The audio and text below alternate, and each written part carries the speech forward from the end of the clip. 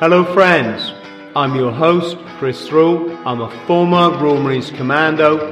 I've adventured for better and sometimes worse across 80 countries on all 7 continents.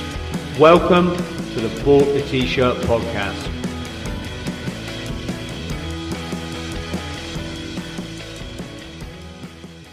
Duncan, how are you, brother? I'm well, and can I say thank you very much for inviting me on your podcast? Hey, the honour is all mine. You look like you're on a life raft. Well, yes, I've just paused the ocean for a moment just for this podcast, but I'll get it going again soon. It's quite appropriate for our Marines background that you're at sea. Actually, it's the North Sea, so yeah, it is very appropriate. Yeah. And spent a lot of time swimming around in that lot, in my younger days. I bet, and I tell you what, I've done a bit of scuba diving, I've done a bit of dry suit diving, I've scuba dived in Antarctica, which was just a whole kind of, just one of those set of pressures that you've got to get your head around, the temperature, the safety and all that kind of stuff. In fact, on our first dive, one of our divers drowned, just to give you an idea, to give our friends at home an idea of these things that we do aren't, you got to take them a bit seriously, right? But none more so in the special boat service, which is your background, Duncan. How did you have a guy drown? I mean, who was the instructor? It was a girl, and it was awful. Sorry, I didn't mean to be laughing. Sorry, it sounds no. I mean, I mean, the concept, we got to remember in this day and age where there's people telling us we can't laugh at stuff, that no, laughter is the best medicine, and it's military parlance.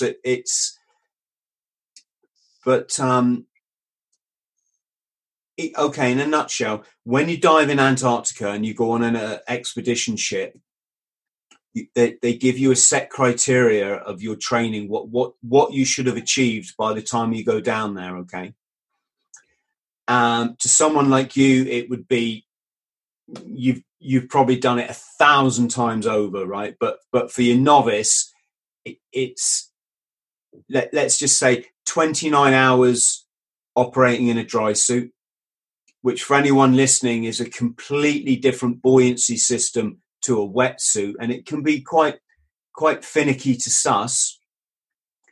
You need to have X amount of dive hours in a cold water environment. So basically what they're saying is, don't think if you've been scuba diving, in Thailand on your holiday, that you can go to Antarctica and it's going to be the same. It's a completely different set of sort of parameters. And we got down there, and immediately on our first dive, we went out in Gemini, so rigid inflatable boats, and it just became apparent some people hadn't had this experience. I don't know how they'd wangled it, but again, cutting a long story short, this Japanese girl went off with her dive buddy, who happened to be their tour guide, and immediately she popped up feet first, which is air in the legs of the suit, which if you've done dry suit diving, there's a drill that you get around that sort of thing.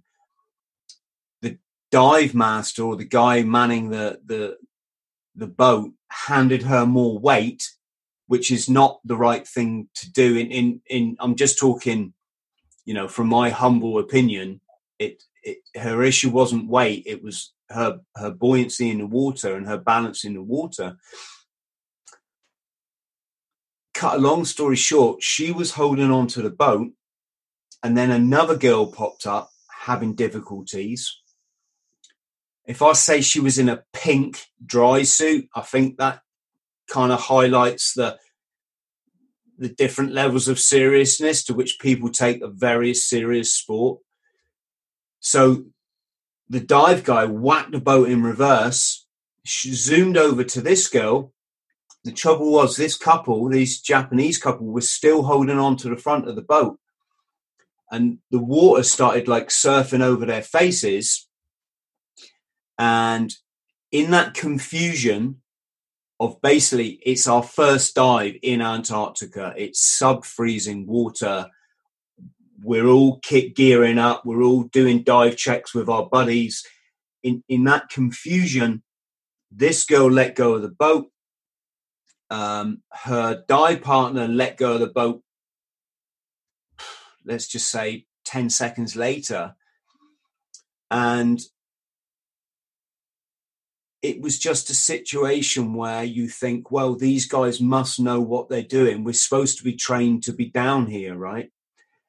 Cut long story short, she went down and she never came back up. I'm guessing while she was holding on to the rib, her air came out of her mouth.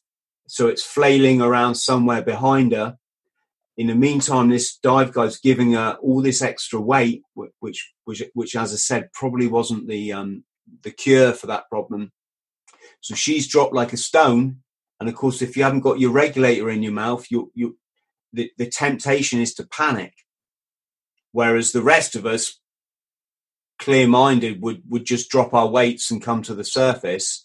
I'm guessing she was scrabbling around for air and she drowned. And it was, it was an eye-opener. It was very, well, obviously extremely tragic. The problem for our expedition then came in as, like, would the whole expedition ship have to sail back to Argentina to repatriate her body? Fortunately, her family were very gracious and went, no, we don't want to stop a whole expedition. I mean, there were hundreds of people on this expedition. You carry on. So they put her body in cold storage, and they fell us divers in the next day and said, right, guys, we know that you won't want to dive anymore, so we're going to find something else for you to do on the ship. And everyone's like, no, we came down here to dive. That's what we're going to do. And it was really good credit to the dive team that we continued. So yeah, did you have anything in your career that was similar to that, Duncan? Did you witness any deaths underwater? Oh God, yeah. My first. So when I did finished selection, my first diving task was up in Scotland, where the SBS was pioneering exit and re-entry from submarines. So that means that while the submarine's under the water, divers inside the submarine goes into a chamber, if you like, a small chamber. The chamber fills up with water. Then the hatch is opened and the divers can come out onto the submarine while it's underwater, and basically go to the surface, and then whatever your operation is, get a boat, swim in, get a canoe, swim in, whatever, all your equipment, whatever. And then when you come back, you do the whole thing in reverse. And we were there was no one in the world doing this. As usual, the SBS was pioneering this, and I just arrived in Scotland, and I was heading to Gairloch to get a boat to meet the submarine. And there was a team of SBS lads on the submarine, and so there was 4 of them inside this chamber. It's quite horrendous, actually. The very first time you do it, you have all your equipment, and that includes weapons and stuff, and your dry bag, and your spare diving bottle, which is a Raber, which is a small thing that lasts about 10 minutes, plus your various pieces of equipment, and you leave the submarine and you squeeze through this hatch, and then you get into this chamber, which is a bit like 2 or 3 washing machines about the size. So you get to the end, and you're in the fetus position with your knees up against your chin. It's a very tight cylinder. There's only one little light in there, and there's a mask which you breathe off, air which you're breathing off the submarine. The next person gets in and sits opposite you. The third person gets in and sits beside you. The fourth person gets in and sits opposite the third person. And then the fifth person, in order to close the hatch, has to get in and lie on top of you, which is a really tight squeeze now, because you're all curved over. It's like a bean can shape. And then when they close the hatch, he can then go back and sit on the hatch. And so you're all crushed in, and then they flood the chamber, and the water comes in, and they say there's only this one little light. And that's the very first time I did it. I thought, what do I do if my air stops? And there is one spare breathing tube for all of you.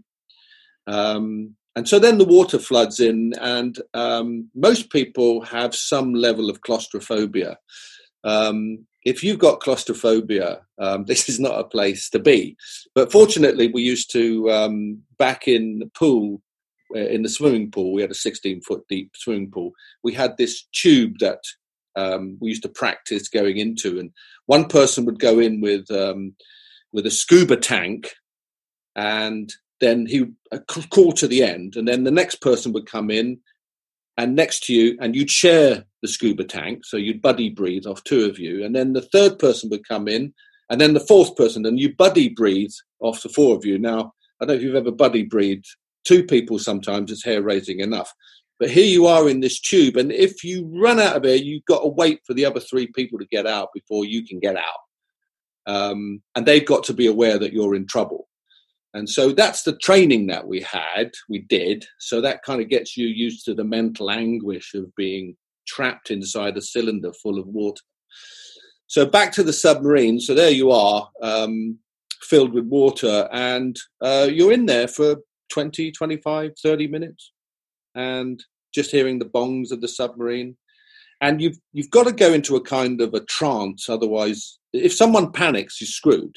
You know, if someone went nuts, there's nothing you could do, because the submarine would have to surface and then open the hatches. The whole thing would take 4 or 5 minutes. And so, you know, if anyone lost their breathing tube, you'd die. So then you wait until the submarine has reached its location and its periscope depth, and then there'll be a bang on the side of the submarine, and then you'd open the outer hatch, and you'd all, one by one, get ready to climb out of the hatch. And what you do is you come off the submarine, then you come onto a very small bottle, which lasts about 10 minutes at 30 feet, 10 meters. And when you're out, you go along the casing, you follow a line if you can't see anything, and most times you can't see much. You follow a line to a cave, if you like, a dugout, what we call it the bear trap, which is a kind of where they remove plates from the submarine so you can go down back into the surface of the submarine, but you're still in the water. And then you plug into a big bottle. And then you all join together and you all plugged into this big bottle. And then when it's ready to go, you go to the surface. Now, one of the problems in Scotland that we discovered was the sea locks. They're sea locks. They're seawater locks. But here's a phenomena that the SBS discovered. I'm sure the submariners knew it long before, and that is that when you get rainfall coming off the mountains, you get these large these streams coming down into the locks. You get masses of fresh water coming into the lock, and it can it doesn't mix immediately with the seawater. It can be hundreds of yards long, like a huge bubble, which you can't see, and you can't see it on sonar. But when a submarine goes into this freshwater patch, freshwater is less dense than seawater.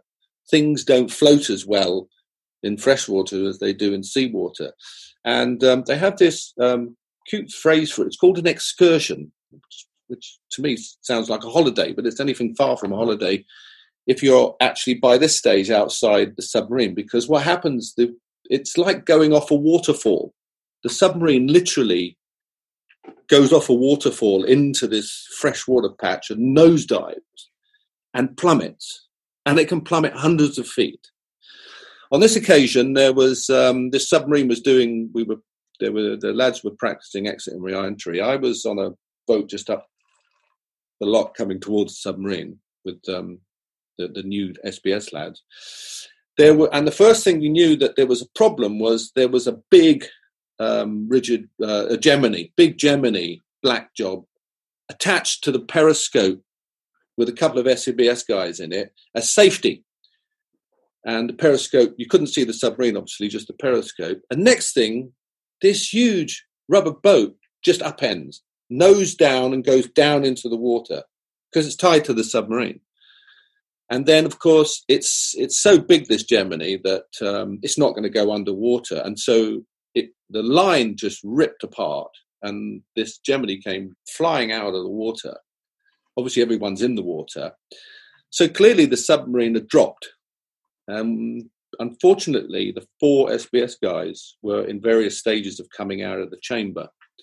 And the submarine must have gone down about 200 or 300 feet. Now, the problem is, if you're on your breathing bottles, 2 of the lads were on their little, what they call Raybers, not plugged into the submarine. So I said it's about 10 minutes at 10 meters. Well, at 100 meters, just a few seconds. And they fell off the submarine. They died, drowned. One of the guys peeled off the submarine as it was plummeting, and he just got to the surface. He had no air left, and he only just got to the surface. So that was my introduction to the SBS, and we would average one diver every few years, lost in various things. I guess it's the unanticipated, isn't it? That, but then again, not always. I guess panic is something that really doesn't go well with diving, does it? No. In fact, it's interesting that, again, going back to claustrophobia, I read a statistic that 1 in 7 people have claustrophobia but don't know it. And one of the reasons why the SBS selection has a lower pass rate than the SAS selection. It's a combined selection course now, but once you've finished the combined selection course, then the SBS members go off and do the diving section. So their selection process continues. And some of them actually don't know that they have claustrophobia. I remember when I was in the SBS in my early days, several Australian SAS guys. The British SBS was affiliated with the Australian SAS for some reason. I never quite understood that. We had an exchange draft with them, and they would often send lads over to play, and we'd go and play with them. And but Australia, they used to always them diving like the SEAL teams is mostly in bathwater. It's in beautiful viz.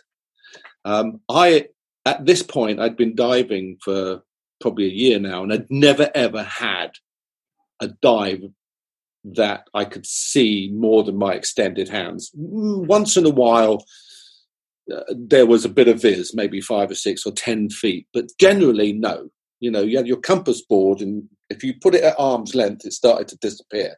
Mm-hmm. And that was it. I thought that was SBS diving. I thought that was diving. That was it. You actually never saw anything. And these couple of these Aussie lads came over, young SAS lads, and been diving in wonderful sort of like clear viz, and came and dived with us. And 2 of them had claustrophobia and didn't know it. And they actually couldn't dive with us because they suffered too much from the claustrophobia. Yeah, it can come on down there. I'm only talking of my own experience. I always thought I was really cool with diving. I did the sports diving thing first. I was actually taught by the Navy while I was in the Marines. And when I went to dry suit diving, it just brought with it a load of added problems, let's just say. And that was in the form of the buoyancy, because you're not just managing your buoyancy jacket, so your stability jacket, I think the Americans call it. You're managing your stability jacket and your actual dry suit. So there's two, and you've got air going into both. And I found that really hard to manage. I don't know if it's because I had a hardened neoprene wetsuit. It was a really good wetsuit, but I don't know if that was an issue. But one dive I went on, my God, I just started to experience what I guess you would say was a panic attack. And that is just not, it's the last thing you want when we weren't deep. We were probably about 15 meters down. We were diving on a wall in Plymouth. And I was so lucky that my body was just going, he's just doing that, calm. And I could see him checking his computer as we surface. He's going, right, wait. And I'm in this panic mode, but I'm looking at him and just taking all my cues from him.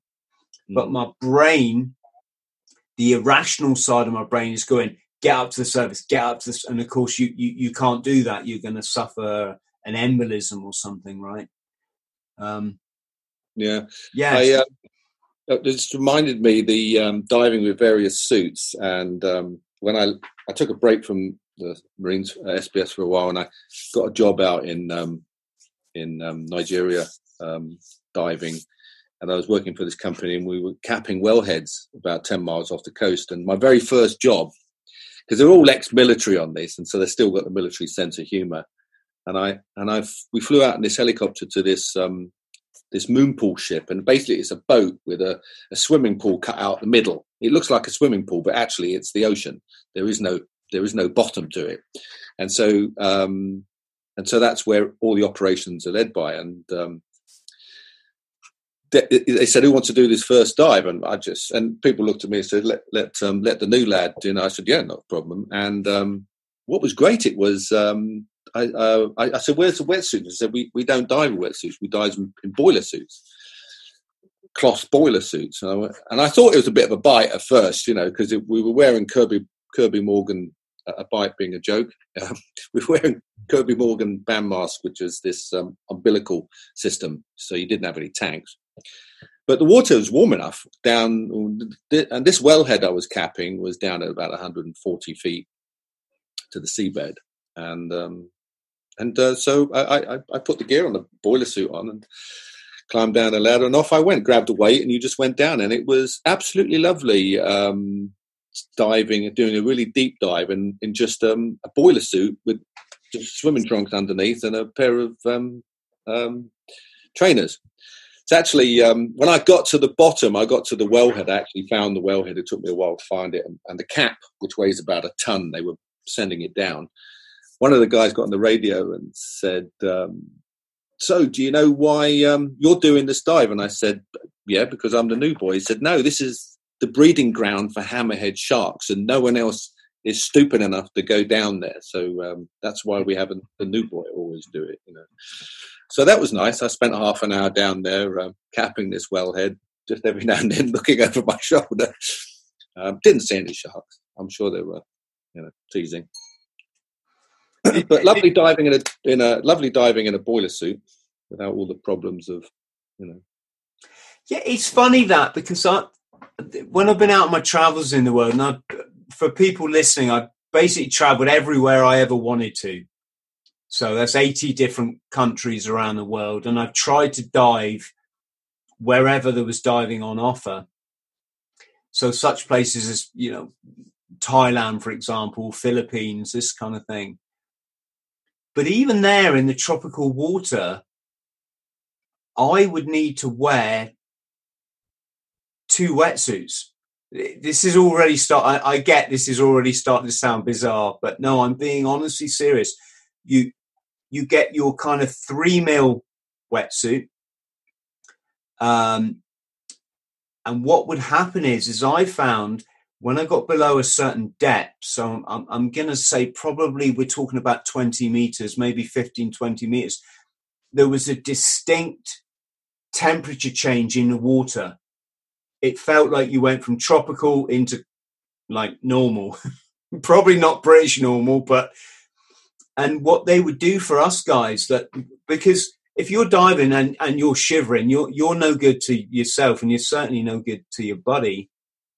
And after 20 minutes diving, you just start to just get this shiver coming on. So they would issue us a short, what they call a shorty, so a short wetsuit, and we'd wear that over our over our long one. So, but while we were doing this, there were guys that didn't wear any wetsuit, and there was even one guy. He was a local islander. This was in Central America. I'm just checking my map. I think it was off Honduras, an island called Utila. There was one local guy.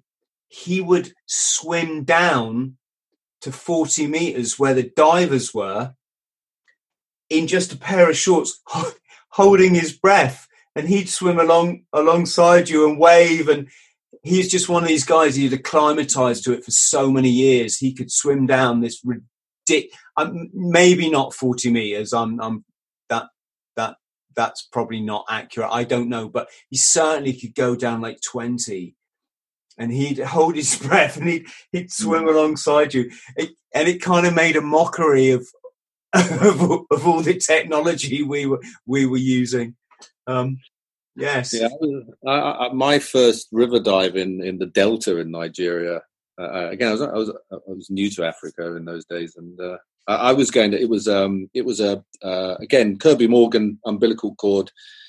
I was going to go down and just check some engineering, and I was going to do it in my swim trunks. And one old boy said, "You don't want to dive around here in your swimming trunks, even though the water's warm." I said, "Why not?" He said, "It's snakes. There's one bite from the snakes and it's lethal." And there was a slightly bit of a wind up, but because yes, most of the river snakes in that area are lethal if you get bitten, but they've got such small mouths that they actually couldn't bite your leg. But for instance, one time I was working down at about 40, 50 feet, and I felt this pecking on my hand, like it was like a pigeon just gently pecking my hand, and I couldn't sort of see much. And as I sort of moved the dust a bit, and it was a snake trying to bite me, but they can't get their mouths open. But the bit that's dangerous is the skin between your fingers, the web. Yeah. So if you open your hand and the snake gets that, then it's quite serious. So yeah, so we used to dress up just because I didn't want any snakes biting me under the water. Duncan, let's talk about you joining the Marines then, because I should say I read your fantastic book. There we go for our friends at home. First into Action, a dramatic personal account of life in the SBS. Absolutely thoroughly recommended reading for any kind of adventure time. What I will say is, after I wrote my first memoir, which is Eating Smoke, I started to get messages saying, "Have you read Duncan's book?" And of course I was, onto Amazon. Well, what's this all about? Oh my gosh, yes, I will definitely read that. So my point is, it was about 10 years ago I read this, or it was certainly a few years ago. So apologies if my memory is not all that it probably used to be. But I did gather you were one of the youngest people ever to go on selection. Normally you join the Royal Marines, you pass that training, you get your Green Beret, you go to a commando unit, you're kind of expected to spend maybe like 3 years there getting your experience, maybe a tour of Northern Ireland, Norway, whatever, which was my case. But don't you hold the kind of esteem that you went straight to the SBS? Yeah, it's a strange sort of story. I'll try and keep it brief, but it probably won't happen again. When I joined up, there was when I joined the Marines. And first of all, I left London. I didn't know what I wanted to do in my life, and I just joined the Marines to escape. I didn't realise what a great organisation it was, and I came to really love it. But when I first joined up, it was this, this military. Anyway, I joined the Marines with 100 blokes, and but at the same time, the SBS, which I'd never even heard of, and no one had heard much about the SAS or the SAS unless you were enthusiasts. The Iranian embassy siege hadn't happened then, and so people just thought that was a Second World War thing.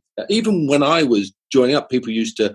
I remember PWs, platoon weapons instructors, when on your commando training. I remember going to Woodbury Common, and if there were areas that you weren't allowed in,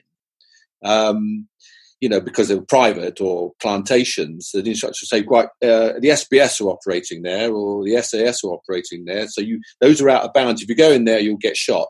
I actually came to realise how important that was, because I lost a mate years later in Ireland because of the military ignoring boundaries, regular military ignoring SF boundaries. But going back to commando training, I'd never heard of the SBS. Anyway, cut to Poole. At the same time, they were opening up in the North Sea, and the SBS was only about 75 guys in those days, and they started climbing all platforms. Again, no one else in the world was doing it. It was purely a British thing, just in case terrorists took over our North Sea oil, which is very important to our economy. The SBS were going to take those all platforms back, and but here's another phenomena, was that the North Sea was really young, and in those early days, and back in the mid-70s, you've mentioned how you've gone off and done diving. You couldn't do that in those days. There were no dive schools. There were no civilian dive schools. You didn't go to Malta and go down to the quay and let's go diving. There was no such thing. There was the only two civilian divers was Jacques Cousteau, his brother, and some other guy. There was no one else was doing it. Jacques Cousteau, by the way, invented the scuba tank, and that's how new it was. The only divers were military, really. There's a handful of civvies, but they were just Navy divers. So when the oil industry kicked in, especially with his oil platforms, they needed divers, and they needed hundreds of them. And where were they going to come from? Well, they had to come from the military. So here's the SBS now climbing all platforms. And when they were getting to the top of these oil platforms, they were met by, oil executives saying, how much do you get paid a day? Which was probably, £3 a day in those days or something. How would you like 60 quid a day? All right, I've got the figures wrong, but probably not that far off. In other words, that comparison which made you smile, that's what, lads were going, what, 60 quid a day? Yes, where do I sign? And so the SBS, in the period of a few months, lost quite a number of blokes to the North Sea. But droves of them went, and in fact, for years, there was just SBS were diving supervisors, etc., all over the North Sea. Anyway, so the MOD were faced with this problem that the SBS was suddenly shrinking. And so they immediately brought in special forces pay, diving pay, and MOD said, right, we need to bolster the numbers. So now cut back to me on my commando training course. Just got to the end of my course, 25 of us out of 100, and chuffed to bits. I still had only signed up for 3 years, and but I'm kind of looking forward to going to a commando unit. So, as you know, in the Marines, at the end of your commando training, when you get your green lid, you're invited into a personnel selection officer who then distributes young bootnecks around the corps, driver, bottle washer, chef, and in my case, clerk. And I was like horrified, and I said, I don't want to be a clerk. I want to be a soldier. And he said, well, you can be a clerk first and a soldier. And he tried to sell me, you know what they're like, to sell you this bag of rubbish. I mean, we all know that, the clerks do a great job, but it's not the same thing. And there was a sign in the hallway which said that had just said join the SBS or something, and I just said I want to join the SBS. I had no idea what the SBS was. Duncan, I'm just thinking of our friends at home. Clerk is like secretary, right? Yes, sorry, yeah, that's right. Yeah, a pen pusher, arsewipe, whatever they call them. Sorry, profanity, must cut that out. But that is what they called them. A shiny arse, wasn't it? Shiny arse. Someone who sits on a chair all day. And arsewipe is something else. And so pen pusher. And so, horrified. And this personnel selection officer said to me, listen, you can do 3 years as a clerk and then get all the training you want, and then you can join the SBS, because you need to do 3 years before you can join the SBS in a commando unit. And so I left there actually quite depressed. I actually went back to my grot, and lads were coming in, what you do? I'm going to such and such commando. I'm a driver down, I'm a pen pusher, down in Plymouth or something, I don't know. And I was really quite pissed off. Meanwhile, what I didn't know was that this MOD notice had gone out to say, we need a large number of SBS recruits because we need to bolster up the SBS, went to Lympstone. And for the first time ever, the PSIs was said, we need a batch of recruits. We just need to get the numbers up for the selection course. And so they had I don't know what the deal was, but I was invited to come back in, and I stepped in, I had this big speech all prepared as to why I would make the worst clerk in the world and why I shouldn't do it. And before I could open my mouth, the personnel selection officer said, be careful what you wish for. He said, you're off down to Poole to do one of the hardest special forces selections in the world. He says, you're never going to pass, it's a waste of time, but I have to send you because I'm looking for 15 recruits, of which he did. He found 15. 2 others from my troop. And I was the youngest at 18. And so I believe that made me the youngest. I went down to Poole and that made me the youngest recruit. But here's another thing that was interesting, which I only found out afterwards. MOD, in their wisdom, and as we know them, it's an odd organisation. I like to joke, made up of people who couldn't make it in Civvy Street or too afraid to make it in Civvy Street. So I'm going to get panned for that one. And some of them are my mates, 60 years old, people that have never been civilians and think they know everything. Anyway, but let's pound the MOD another time. In their wisdom, they told the SBS, brilliant news, we've got 150, or in this case, 147 recruits coming down to do SBS selection. But the SBS said, well, wait a minute, that's all well and good, but we're only equipped to take so many people. And the reason is because the SBS selection course is designed through history that we only have 40 or 50 guys or 60 guys maximum turn up, and only 3 or 4 ever pass. And the final exercise in those days was designed for about 8 people, because that's the most it ever got to the last week in the 4-month grueling selection course. And that's how it was designed. Society, it's not because that's how many they wanted. There's a statistic about society. It produces so many doctors, so many criminals, so many surgeons, and so many special forces. Society can only produce given the number of the population. And for the UK, we produce about 10 SBS blokes a year. That's what society produces, whatever the theory of chaos that you'd subscribe to. But so MOD coming up and telling the SBS that we got 147, basically the SBS said that's fine, but only 4 or 5 are going to get out the other end, because we can only get 10 people on the final exercise. And so what happened was us 147 people starting in this, if you like, this pyramid of this funnel coming in, the same size hole was at the bottom. And so what they had to do was just make life a bit more difficult.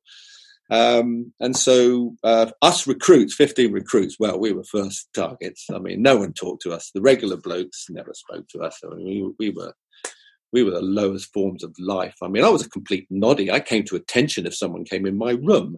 You know, if a call came, I did. And I nodded. I was a noddy. I still nodded, when people talked to me. That's how green we were. I mean, it was ridiculous. What were we doing on this selection course?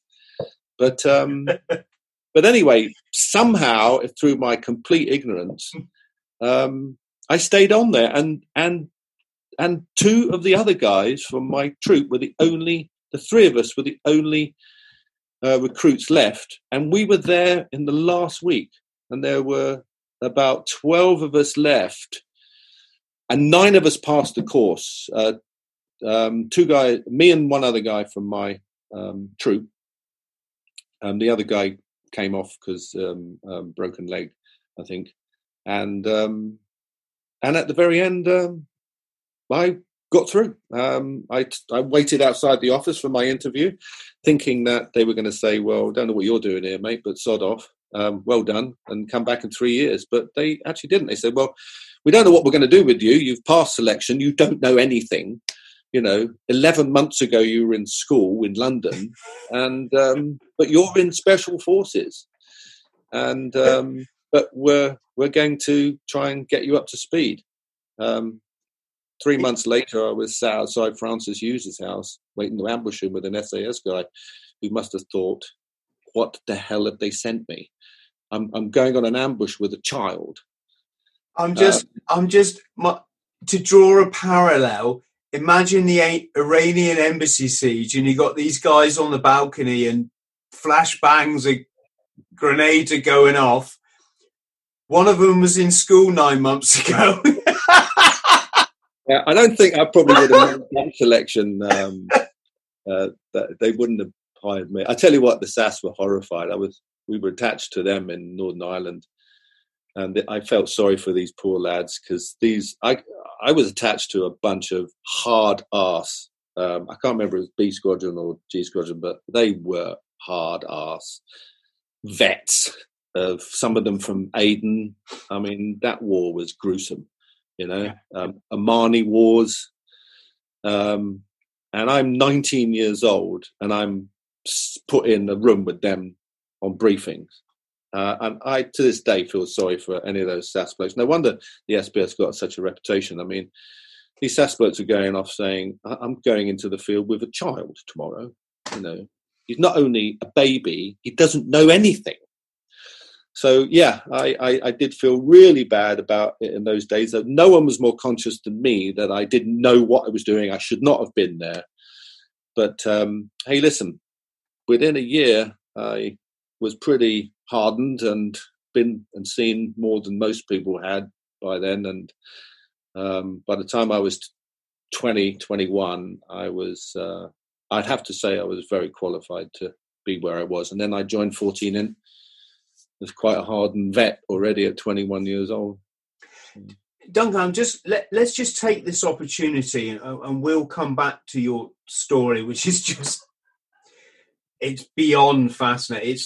It's like the boy zone for adults that we all just I thank you so much for telling your story, honestly. But it guts me when I see people drawing comparisons between the SBS and the SAS. In fact, it's not the comparisons, it's when they say there's a rivalry. And my experience, it's like when they say there's a rivalry between the Paras and the Marines. And my experience, and I know there kind of was off the back of the Falklands with the Paras and the Marines. I kind of get that, but like to me, it's so juvenile. Maybe it's because I'm 50 years old now. It's so juvenile. The SBS are undoubtedly one of the most professional forces in the world. The SAS, if you ask me, they're almost like a completely different animal because when you operate with the SAS, and I've done it twice now, I've been, in just say connected with them. One of those times was I shared a room with them on my paracourse, right? So I haven't got any hero tales to tell anyone, but like they just come across as, I want to say fucking savage. Like they just get on a job and they're just bang on it. And I'm starting to waffle. What are we talking here when we're talking SBS, SAS? Is there a different mentality?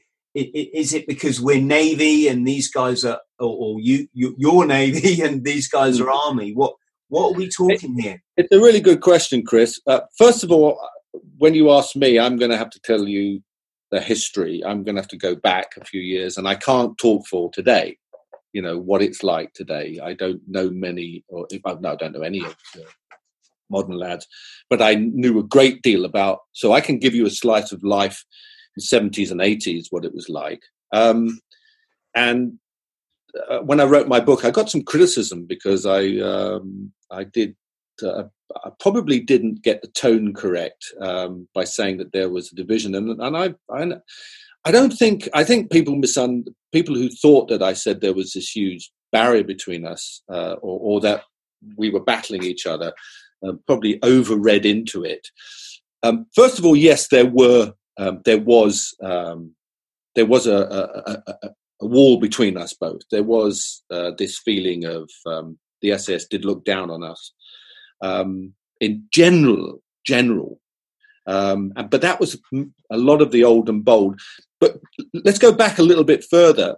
It's justified to a great deal. First of all, remember the SBS went into the doldrums for a long time, 20, 30 years, where they did nothing. Whereas the SAS continued to, and it's all up to the professionals of the commanders. Don't forget, the SAS and the SBS had to create a purpose for themselves. That's their commander's job. It's just like any company. It had to show it was worthwhile, otherwise it was going to be disbanded. So the SAS continued to give itself a value. And if you look at their activities all the way back to the Second World War, they hardly stopped working. The SAS found themselves employment. A lot of the wars were unmentionables and things they can't really talk about. The Omani Wars, unofficial, for years. But the SAS were absolutely amazing. And all that time, the SBS did nothing. Really. I mean, when I first joined the SBS, I almost got onto the tail end of the Omani War, and it was finished by the time I joined up. But other than that, the SBS had done a couple of beach recce's down there, and that was it. So the SAS were really working very hard and doing a lot of operations, and the SBS were not. We got to be frank. Apart from some actions in Indonesia and things like that, the Indonesian War, where the SBS did fantastically, some of the old and bold there. That was my impression, that the SBS had let grip slip a bit on who they were and what their purpose was, and so the SAS got all the funding and they got all the good toys. And it wasn't until the brilliant Ram Seeger turned up, commander of the SBS in the early 70s, who looked at the North Sea and looked at everything and said, right, I'm going to put the SBS back on the map. I'm going to make them the greatest maritime special forces unit on the planet, which he did. But it takes a long time to do that. And we still had to go to the SAS for a lot of skills. They were, don't forget, the British Special Forces was pioneering nearly everything. Forget the Israelis. We were way above them, way beyond them. Yes. And they only had, their specific enemy to deal with, but we had a global issue, plus the Russians and other issues. So, but the SAS were pioneering things that no one was considering room entries at the level that the SAS was. Iranian embassy is a perfect example. And if you see that new film that just came out, I watched it the other day on the Iran. It's not bad. It's actually quite good. I mean, I worked with the team that did that job in Ireland when I was doing that ambush I was telling you as a young lad and working. That was a team that went in and did that, and got some good mates who were on that operation. They were piring that stuff when the Heckler and Koch system came in, which revolutionized room entries. I won't go into the technicalities of it, but basically allowed us to change from a pistol being the primary room entry weapon to an SMG becoming the primary, which gave us more stability, more accuracy, and more firepower. I had 30 rounds as opposed to 12 or 14. The SAS got all that gear first. We had to sit and wait for it to trickle down, and then they would come and show us how to use it. So we have that aspect first, where they were the mother unit, and so it took us a long time to stand on our own 2 feet. And then what was left was there was a big residual of SAS lads, older guys, who always saw the SBS as very poor cousins. It took a whole new generation, the new SBS guys coming in, mixing with the brand new generation of SAS guys to actually start to change that. I went to do a 6 weeks communication course in 1976 in the Sterling Lines in Hereford, and first week was kind of muted. Here's a point: every morning, 6 o'clock, the SBS went out and did a 4 or 5 mile run. In my whole time in Sterling Lines, saw about 3 SAS guys out running. Went down to the gym. There was all the SBS lads were in the gym, all the bootnecks. There was about 2 or 3 SAS. That's a different story. We did have a completely different ethos when it came to fitness. The SAS couldn't hold a candle to the SBS's fitness generally, although they had some fantastic runners, but they had individual efforts. They didn't have an ethos. The Marine ethos and the SBS ethos was the whole team had to get down and work out together. Going back to Sterling Lines, so after the first week, got to know the young SAS lads, and then come Friday, we got there Sunday night. Come Friday evening, the first Friday, I said to the SAS lad I was teamed up with, who was just a couple of years older than me, so you're going to take us ashore, show us a run. And he took me to one side. He said, I can't. I said, well, what do you mean I can't? He said, we've been told not to socialise with you lot. And that was it. So we went ashore. The SBS went ashore on their own because the SAS were told not to. The youngsters on our course were told by the old and bold not to socialise with our lot. So that was the general attitude. But it was an old and bold thing. I'm sure today now with the combined selection courses, and we started to work more and more with Hereford, and I think we've matured through that now. And the SBS started to get funding, had some successes. Falklands was a great success for the SBS and many other operations.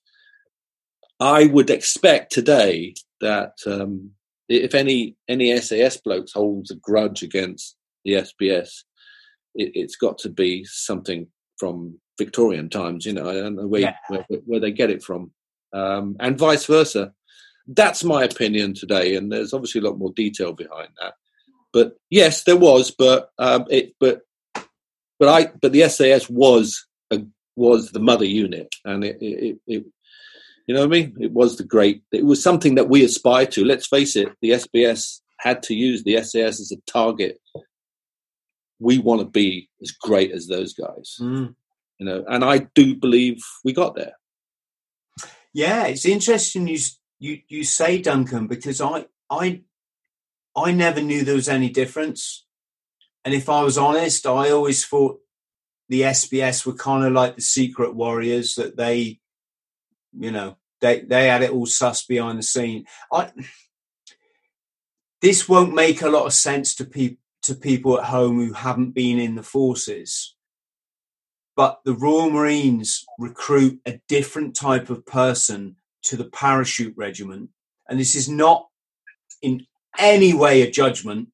It's things are different, and that's okay. Things are allowed to be different, right?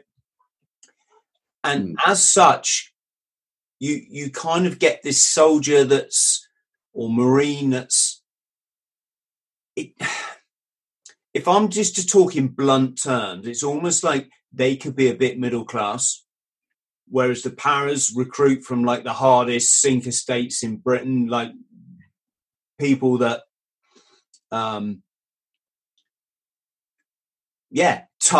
tough guys. They, by nature of their life, are naturally tough guys.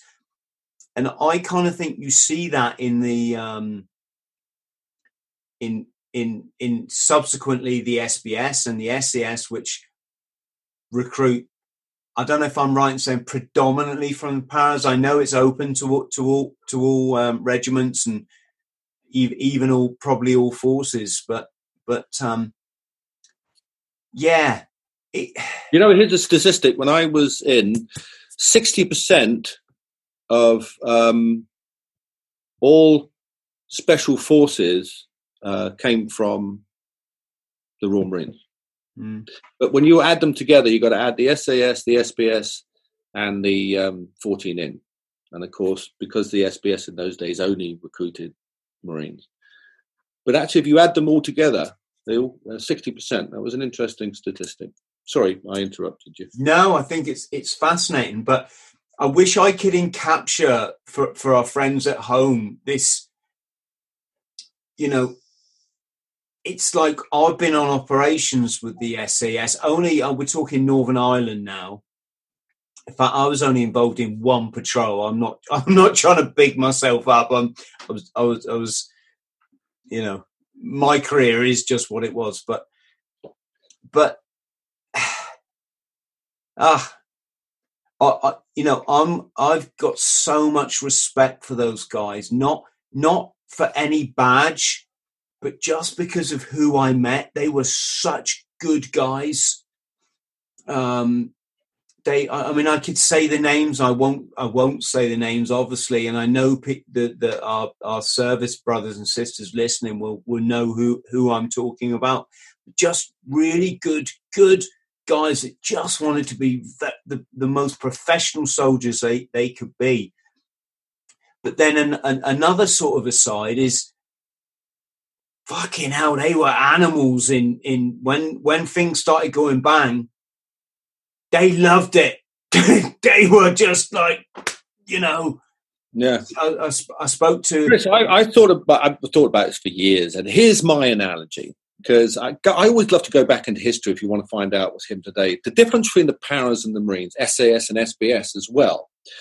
And I go back to the genesis of the para. The para troop was designed as, he had to be an absolute maniac animal. Who the hell jumps out of a plane on the end of a piece of silk, lands in the field, supposed to be with all his mates, finds himself on his own and has to take on 100 Germans, all right? You've got to be bloody insane.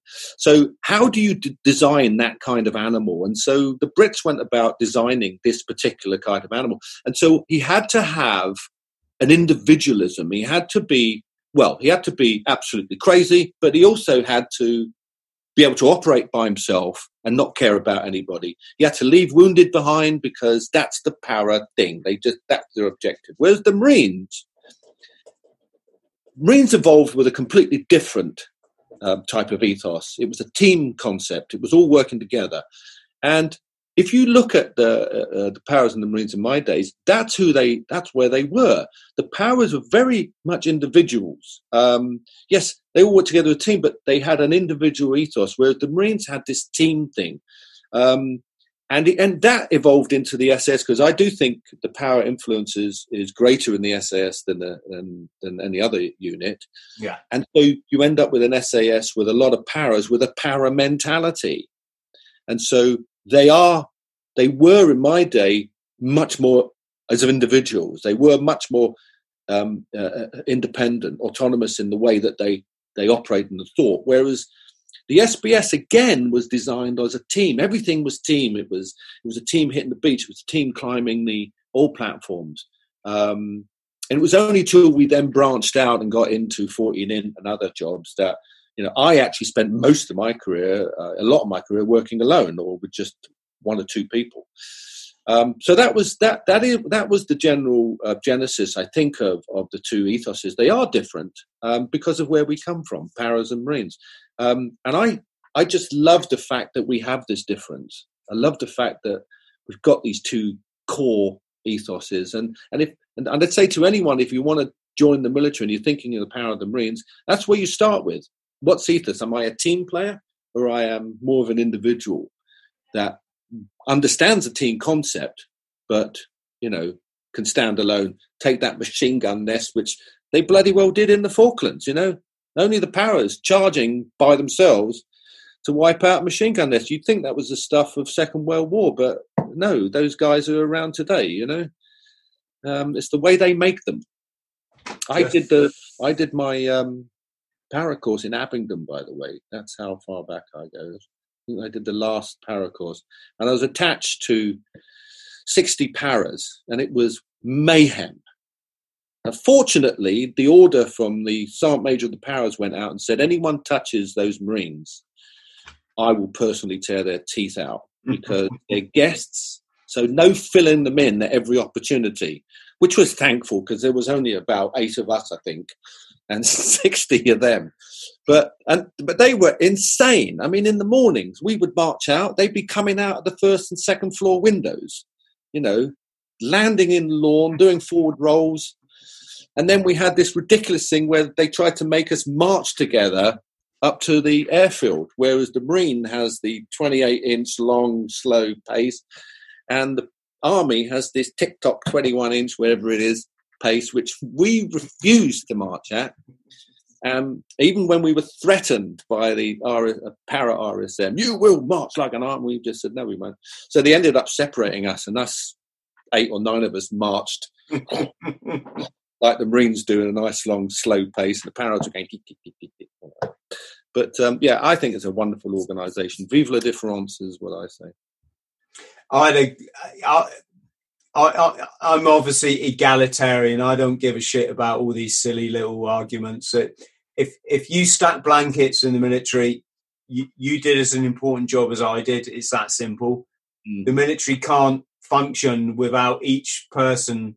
So I bring up these conversations, which are a bit juvenile, but it's only that I know this is what that people like, But I do remember when I was in that balloon up at, is it Abingdon on the Green or so? Or someone's going to tell me in the comments. It's not. It's something else on the Green. But I was in that balloon, and I'm a Royal Marine, so I'm going out that door first, and the 3 baby paras behind me were shitting themselves, and that's probably because they're still in their training phase. I probably got about 3 or 4 years under my belt by then, and I just turned around to them and went, I see you guys on the ground, Geronimo! But if you know Royal Marines history, I had to do that. I couldn't have let a baby para go out of that balloon, but that's taking nothing away from them, So, Chris, you reminded me of another record I think I might have, and if anyone on your listening to your podcast can beat it, please let me know. And it's just because I've just thrown this out tongue in cheek.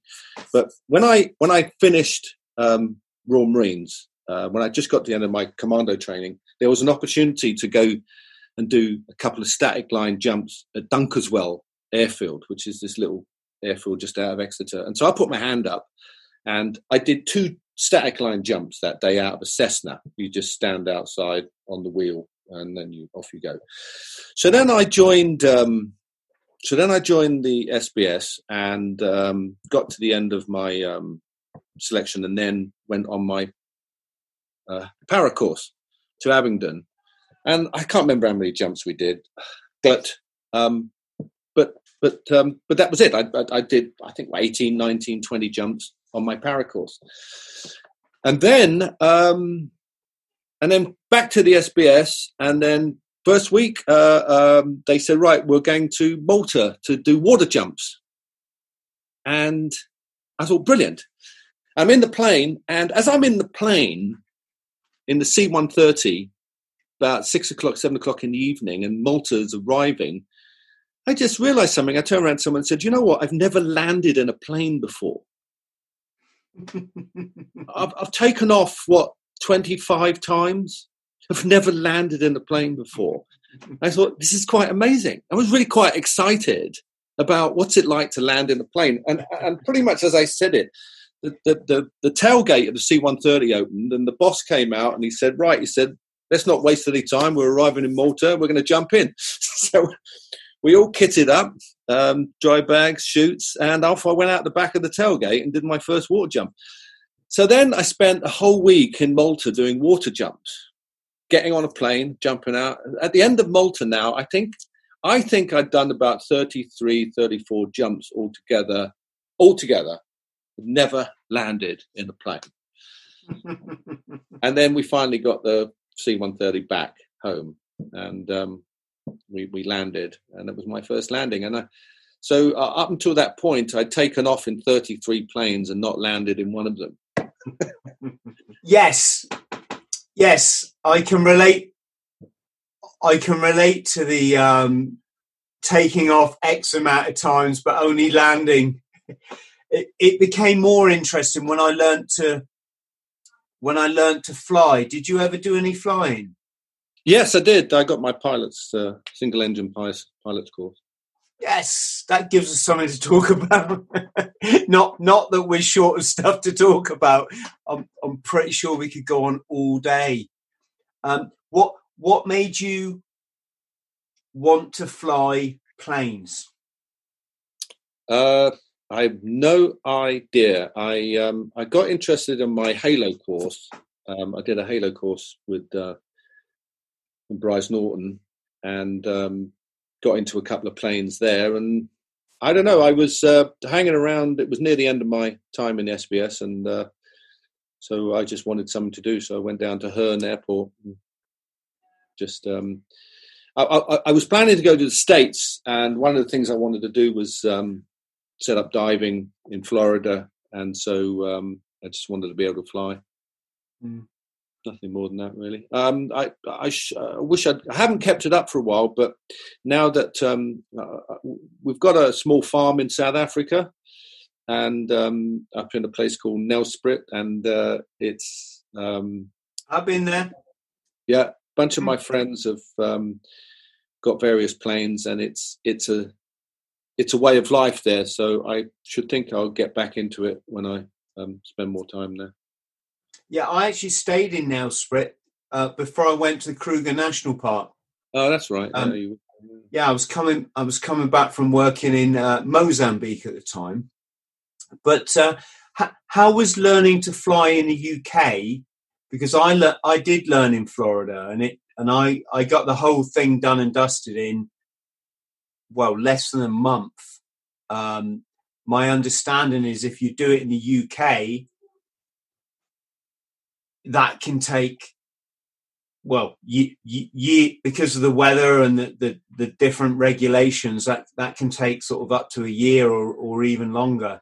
No, I did mine in about 3 or 4 weeks. I did have to pause for some weather, and then as soon as I got my license, I think it took about 4 or 5 weeks. I went to Florida and rented a plane there, and all they wanted was a quick check test. I can't remember the plane, but I had to take the owner up and fly for half an hour. When I landed, he said, "Yeah, that's fine." And so then I rented a plane in Florida. But the only thing in UK was the weather. I have this. There's something I have this history that I have things. Every time, every vehicle, every new type of vehicle I go in, I crash. It's just the way I've been. Motorbikes, cars, boats. I've got this history. So anyone with that kind of background, you think, well, why are you taking a pilot's course? You must be an absolute idiot. And I thought, I'm going to defy all that. I'm going to go for it. And on my first solo flight, you have to do a triangulation. Your first solo flight, it was take off from Herne Airport, Salisbury, Warminster, back to Herne. So that was the thing. They kept putting it off because of bad weather. And I drove to the airfield one day, and I had this crazy instructor who was a very funny bloke, to fall asleep flying next to me. And I think he drank heavily, but he was a real character. He said, yeah, bugger it. He said, go on, off you go, Rick. He said, look, if the weather comes in, just turn around and come back. But there is a front coming down. But there'd been such a long gap between me getting into a plane that actually it's like it was several weeks. I mean, I think I'd forgotten most of what I'd learned, but I was so keen to get it done that I took off. And after I'd done my flight plan, I took off. I'm heading to Salisbury, and I'm now at about 3,500 feet. And I'm coming. I'm there is Salisbury, and I'm coming into Salisbury. And as I'm approaching it, this weather front comes in, and it comes in very fast. And suddenly, I've got no viz. And then what happens? My engine starts to go, and I'm going, oh dear, I've really got I think I've started losing height. So I steered away from what I thought was the city and headed sort of more west towards Warminster Way, and I started losing height. And I thought, I'm going in. I thought, this is it, my curse, the vehicle curse, and I've survived the motorbike, the boat, the car, but you don't survive a plane crash that easily. I got down to 500 feet and I started to look for the field I was going to crash into because the engine was stuttering. And then I just looked at the panel, I think, and I said, there's something you're supposed to do. There is something you're supposed to do. And I then suddenly remembered the carburetor heat lever, which I pulled, which redirects heat onto the carburetor, which is freezing up because of the weather. Yeah. The engine immediately burst into life about 500 feet as I was getting ready to Mayday. Now I was completely lost. And I looked at the map, and there are two sort of major highways going from Salisbury to Warminster, and I knew that they had to be north of me. So I stayed at about 500 feet. I think I dropped down to about 300, and I carried on heading just due north. And I came to what looked like a motorway or dual carriageway, and I thought, that's either the first one or the second one. One goes to Warminster, the other one doesn't. It goes to Bristol or something. So I thought the only way was to go down and follow it. So I turned onto it because it was bad weather. I'm now about 100 foot above the motorway following it, breaking all the laws, until I saw a signpost to Warminster, and I thought, this is it. That's So then I followed that to Warminster, got back up to 3,000 feet, and then went back to my calculations and landed in Herne. And my old instructor was in the office waiting for me, having a fag and a brandy. And I rolled in. I said, thanks. He said, any issues? I went, no, it's perfect. Oh my gosh! I won't bore everybody with my stories. It's a whole, probably another podcast again. But when my instructor went, right, you want to fly solo? I'm like, yeah. I'm only saying yes because flying solo is a specific part of your flight training. When you get it, it's a bit like when you're in the Marines and you get your cat comforter. That means you've entered the commando phase of training. It's the same in flying. When you fly solo, you've entered this different realm, and it actually means from that point on, you can take a plane up on your own. Even though you haven't got a pilot license, you can take a plane up on your own. And I remember I was at an airport called Okeechobee in Florida. And he went, okay, fly solo. And as I was taxiing out onto the runway, and definitely as I was taking off, I was thinking, fuck me. Do they know who they're trusting an airplane with? They're trusting me with a whole aeroplane.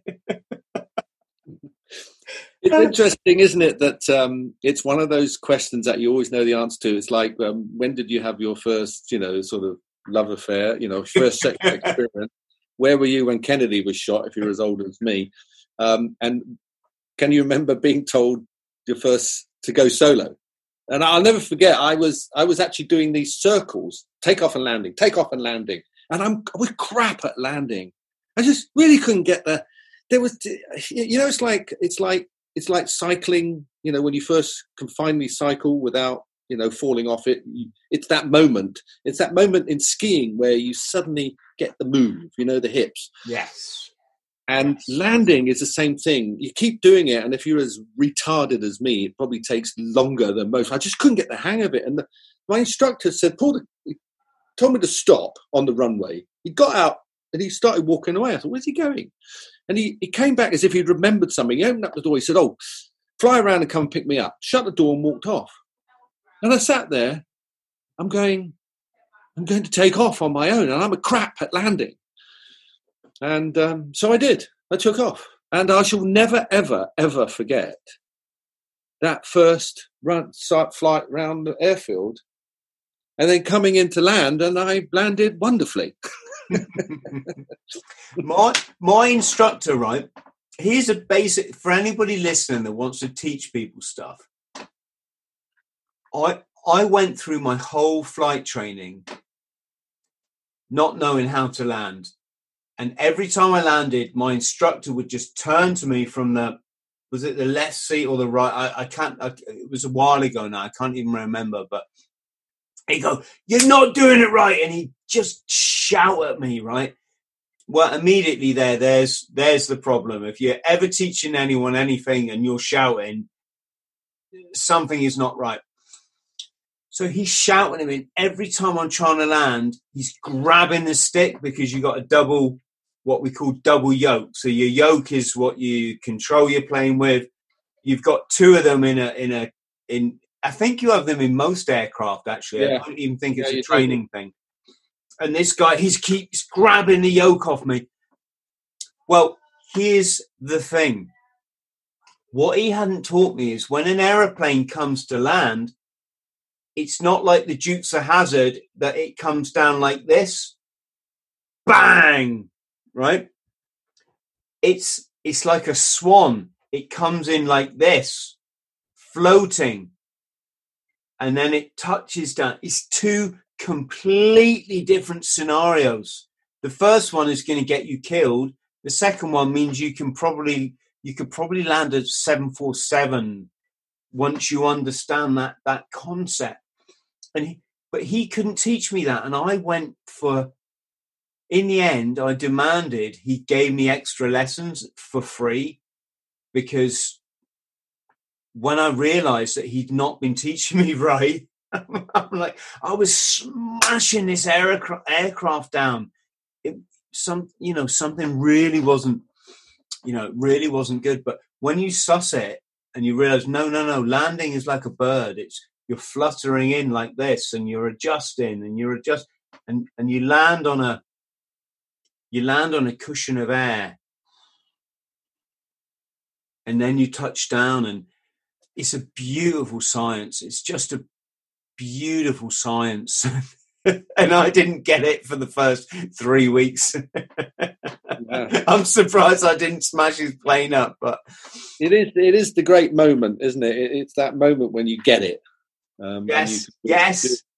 Do it repeatedly. Yes. Yeah.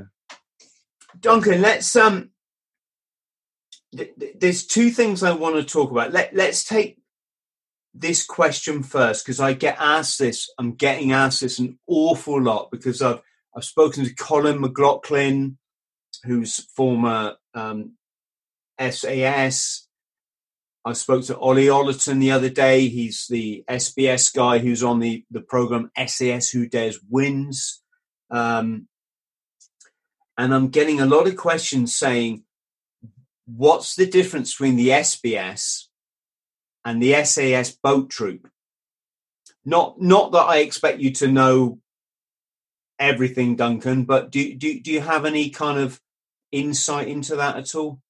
Again, I have no idea what it's like today. But again, if you look back in history, it sometimes gives you a clearer understanding of what might be happening. We used to sort of joke about the SAS's boat troop, that if they were ever coming down to play with us, we'd say, let's use their gear. And they go, well, why use their gear? We said, well, it's all brand new, never been used. And so that was the joke. But it was pretty, I don't know. I met a few guys who worked in the boat troop, but as far as I understand it, they didn't really do very much. And once the SBS started to show the SAS that it knew what it was doing, because the SAS would sometimes come down and play with us, and some of these poor lads, look, it's not fair. We would work out every morning, and one of the things we'd finish on was there was 8 ropes, 30-foot ropes, and my team, the last thing we did after your hour's workout, you did an arms only 8 rope, all 8 ropes. So up one, cross to the next, down that one, and then the person behind you following you. So the whole team would follow in a snake, and you weren't allowed to touch the ground when you came down the rope. So basically you did 4 30-foot ropes, arms only. So we were really fit and we really trained for that. And every now and then we'd have a poor old SAS lad from boat troop would be sent over to join us to play for a week on an exercise, and invariably maybe climb an oar platform. And so fortunately, one or two of the lads, the SAS lads that came over, had got ready for it, because you just can't turn up and climb an oar platform if things go wrong. You need to be fit as a butcher's, dogs. You really have to have some climbing muscle toned in. There's this kind of I don't know what you call it, but this ladder, it's like a rope ladder. Yeah, caving ladder. Yeah, the concept we had on all platforms, we'd never use anything that the oil platform provided for us to climb.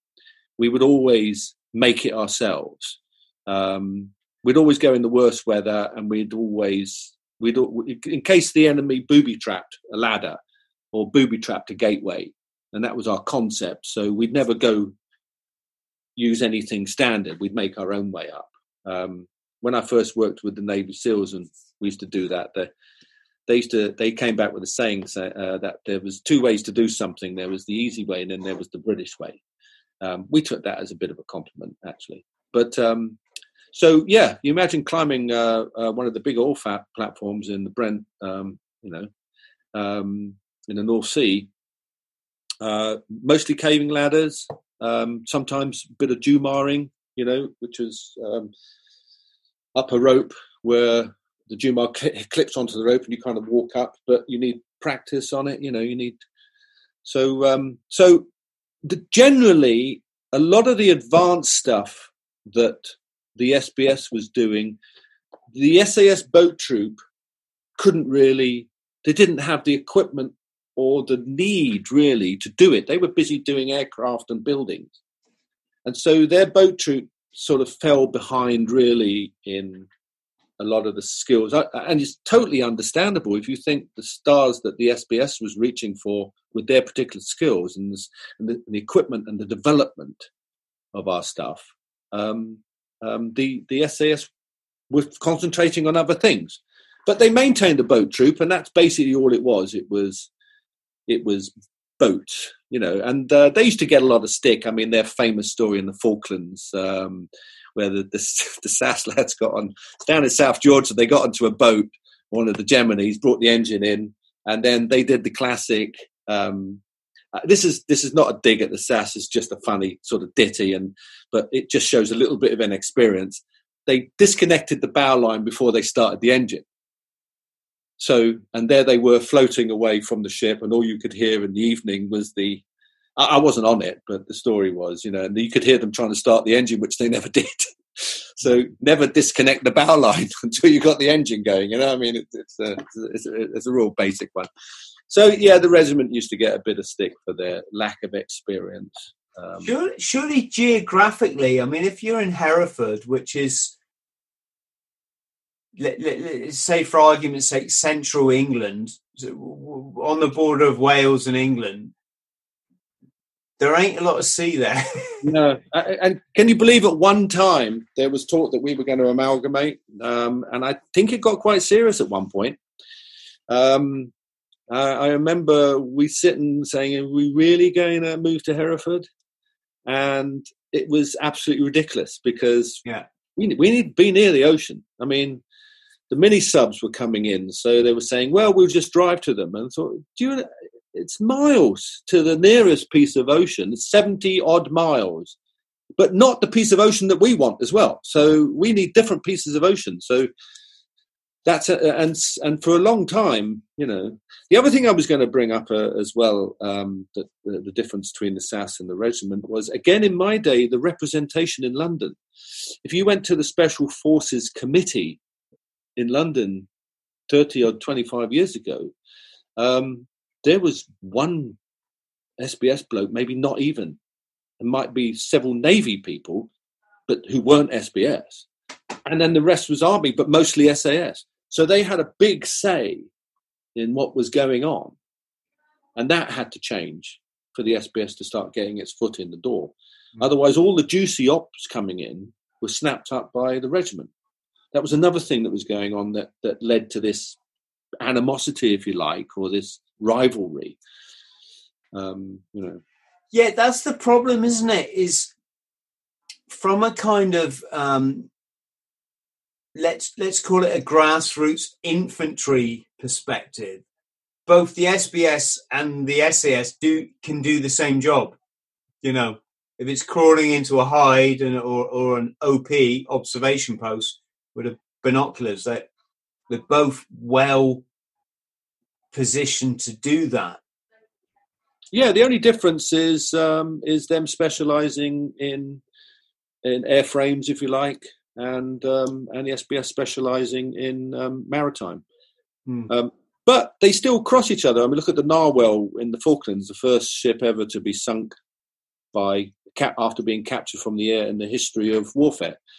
Was an SBS guide operation, but two SAS lads came along to do the demolitions. Not that the SBS couldn't have done it. So they try and there's loads of stories of such cross-pollination in the Middle East and the recent wars. So yeah, there's not a lot to define them these days. I think I don't know. As I say, I'm not current. Be interesting to get a current point of view on that, but yeah. But the podcast is open to anyone to come and chat with me, and I just got full respect for all services, really. Yeah, me too. It's the government where I think, yes, but that's another story again. Duncan, can we talk about Northern Ireland, because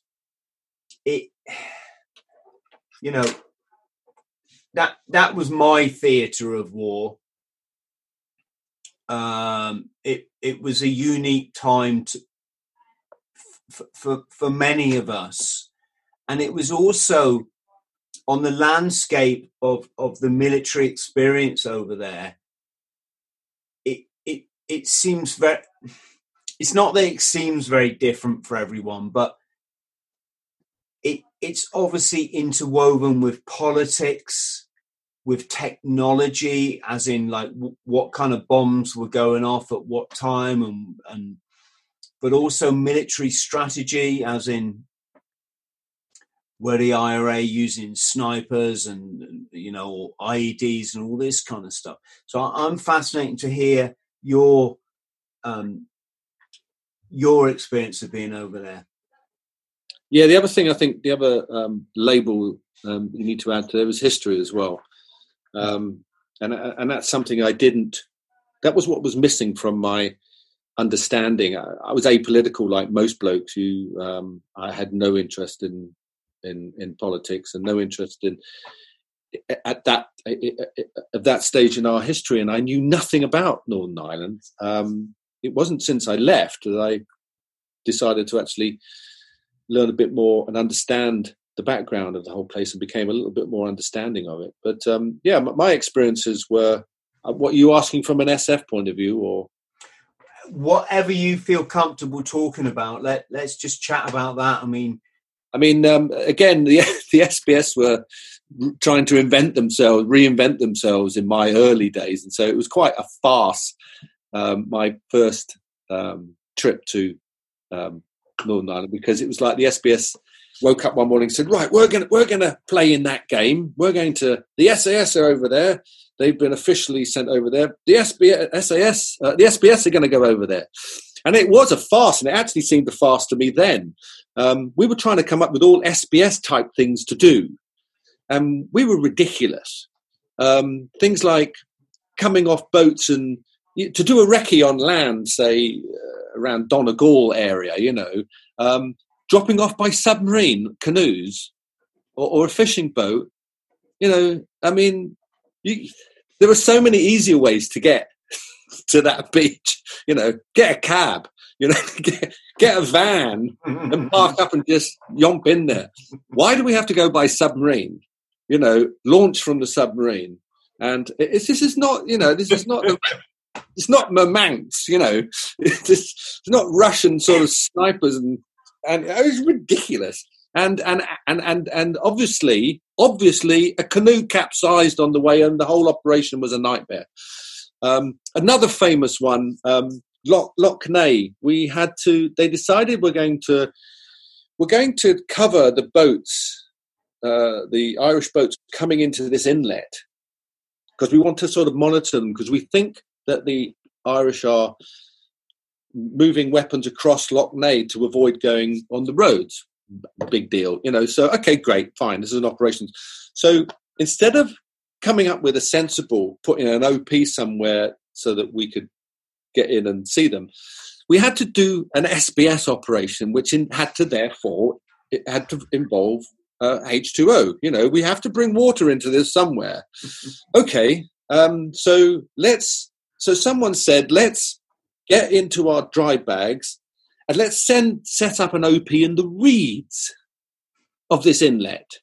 Not on a dry piece of land across there where let's do it in the reeds, because then we're SBS and therefore that's who we are. Okay, great. So the whole thing was planned out. So glad I didn't have to go in this and I could watch from the side as this complete farce unraveled. But the 2 or 3 guys left the LUP, a lie-up position, which is where I was, and they went down in their dry bags through the reeds. This is about 4 o'clock in the morning in darkness, making their way through the reeds. And then they set up a floating table, which was pre-arranged. And so they sat there on these these stool things that they bought, and they brought with them. And on this floating table was their making, some sandwiches, flask, and of course binoculars and recording equipment to record, and cameras to record this boat coming in. And so they got to the edge of the reeds, and it was about 5 foot deep. And so they couldn't sit, so they were standing there up to their chests with all this floating stuff. And then the first boat came out of the little dockyard there and came bombing along and sent a 4 foot bow wave into the reeds, which completely wrecked everything. Everything was lost. All the stuff, the blokes were flooded. Everything went upside down. So that was the OP wreck. And they just walked back out now with no gear, or whatever they could salvage, and get back to the drawing board. Now the regiment, in my book, I think I wrote the regiment had their own farce. I just tried to. When I wrote my book, I decided I'm not going to make it too serious. But then, of course, once you start dealing with the things that went wrong with the people who died, and you realise, yes, it was a serious thing. But there were so many ridiculously farcical attempts to justify one's existence. And so my early days of Northern Ireland were quite ridiculous, really. Did you get any hands-on contacts over there, or was everything clandestine? Oh yeah, we had a fair share of incidences. Now I got in trouble with the DSS, and rightly so, for getting straight. It was my interpretation of an operation, and I have to state that in my book I did make it sound as if we went on assassinations and hits, and that's not technically true, because we didn't do that. What we did do was go ahead and attempt to arresting people that we knew would never be arrested. Mm. And I hope you appreciate the subtle difference. So if you're going to, basically, if you were going to go arrest someone around someone's house and you knew that they were a big horrible monster with clubs and axes and they were going to kill any policeman that came to the door, and then you told a couple of policemen go and arrest those people, knowing that they're going to need some kit, and so they're going to get dressed up and they're going to have all the right gear, stun guns. Well, it was the same with us. So we would go off and do operations where the aim was to actually arrest, prevent the incident from taking place, and take the people to face justice. But as we all know, a lot of those IRA boys were tough, very tough individuals, and many of them would never, ever surrender. They would never go down without a fight. And so you went to the arrest knowing that there's no such thing as an arrest. Mm. And it's basically, then it came down to who was going to shoot first. And so it then morphs into the planning. So then the planning starts to look more and more like an ambush, because I'm not going to say halt to a guy with an M16 with his finger on the trigger and wait for him to shoot the first shot before I open fire. So do you understand it? So it's a bit subtle. Oh. So yes, we went on various arrest operations, which turned into gun battles and dead people. Did that affect you at all, Duncan? I mean, I don't want to get maybe personal is where it's at, but I mean, I was 19 in Northern Ireland. Like you said, I was apolitical. I didn't know shit, you know. I was just told these are the bad guys. And I'll make. Yeah, and under those constraints, you know, you're a British serviceman. You're told to do this job. You're told, and they would say to us, guys, you're going on patrol tonight. You're in this area. If you come across an IRA patrol, let them have it. But if you come across a UDR or, you know, an Ulster Defence Regiment patrol, we'll leave it up to you. I mean, it's fucking shit, really, from a anything perspective.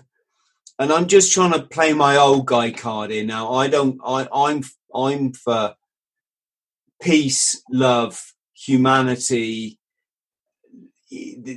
There's ways we can solve differences without resorting to bombs, bullets, and guns. Most of which are sold by you know, the Americans, the Swedish, the French, and the British anyway. Yeah, what I don't know what I probably lost the thread of what I'm trying to say, but well, let me put it in perspective for me. I'm not, you know, to justify for myself why was I. To look back and justify why was I happy to fight against the IRA, who, for me, were Irish, and if you look at the famine and that, they were pretty damn justified in a lot of the things that that they did and believed in. But I had to draw the line, which is the one thing I used with all terrorism, and where I'm happy to go for terrorism, and that is that if you're going to kill innocent people, especially mothers with children, you know, just to extend your political argument, I will stand up every time and say you can't do that. You can't. If you want to be heard, don't put a bomb in a pub and kill a load of people that really don't know anything about your problem, don't know anything about what's going on about it. They just want to get and live their lives very much the same way you lot do, but you've just killed them all. And I will do everything in my power to stop you from doing that. And if you want to be heard, go through and do it through the proper means, through the courts, through political stance, whatever. But don't. And so that was me. So as soon as the bombs were going off in London, I didn't need any justification for what I didn't care about the stories of woe in Ireland at that age. I just said you can't be putting bombs anywhere and blowing up people just because you're upset that you haven't got that no one's listening to you. And that was it. And so, armed with that justification, I was very happy. As far as the stress thing, it was a very interesting question, that. And I've just, I went on to spend more of my life in war zones when I was outside of the SBS, and doing some crazier things. But the same answer is that you don't really realize the stress that kind of is building up in you until something happens. I always felt that I was immune to it. I was regarded as a very cold individual, very cold-hearted, very ruthless. I had no qualms about doing anything really. But I thought I was immune to all the anxieties and the after effects of it all. And then I discovered sometimes a bit later that I actually really wasn't. And it was sometimes innocent things that happened. I remember one event that really showed me that I was under a tremendous amount of stress and strain was when I was in 14 Int and worked a lot on my own and driving everywhere and going to places where you're not supposed to go. Just for the people at home, mate, 14 Int is the British Military Intelligence Service.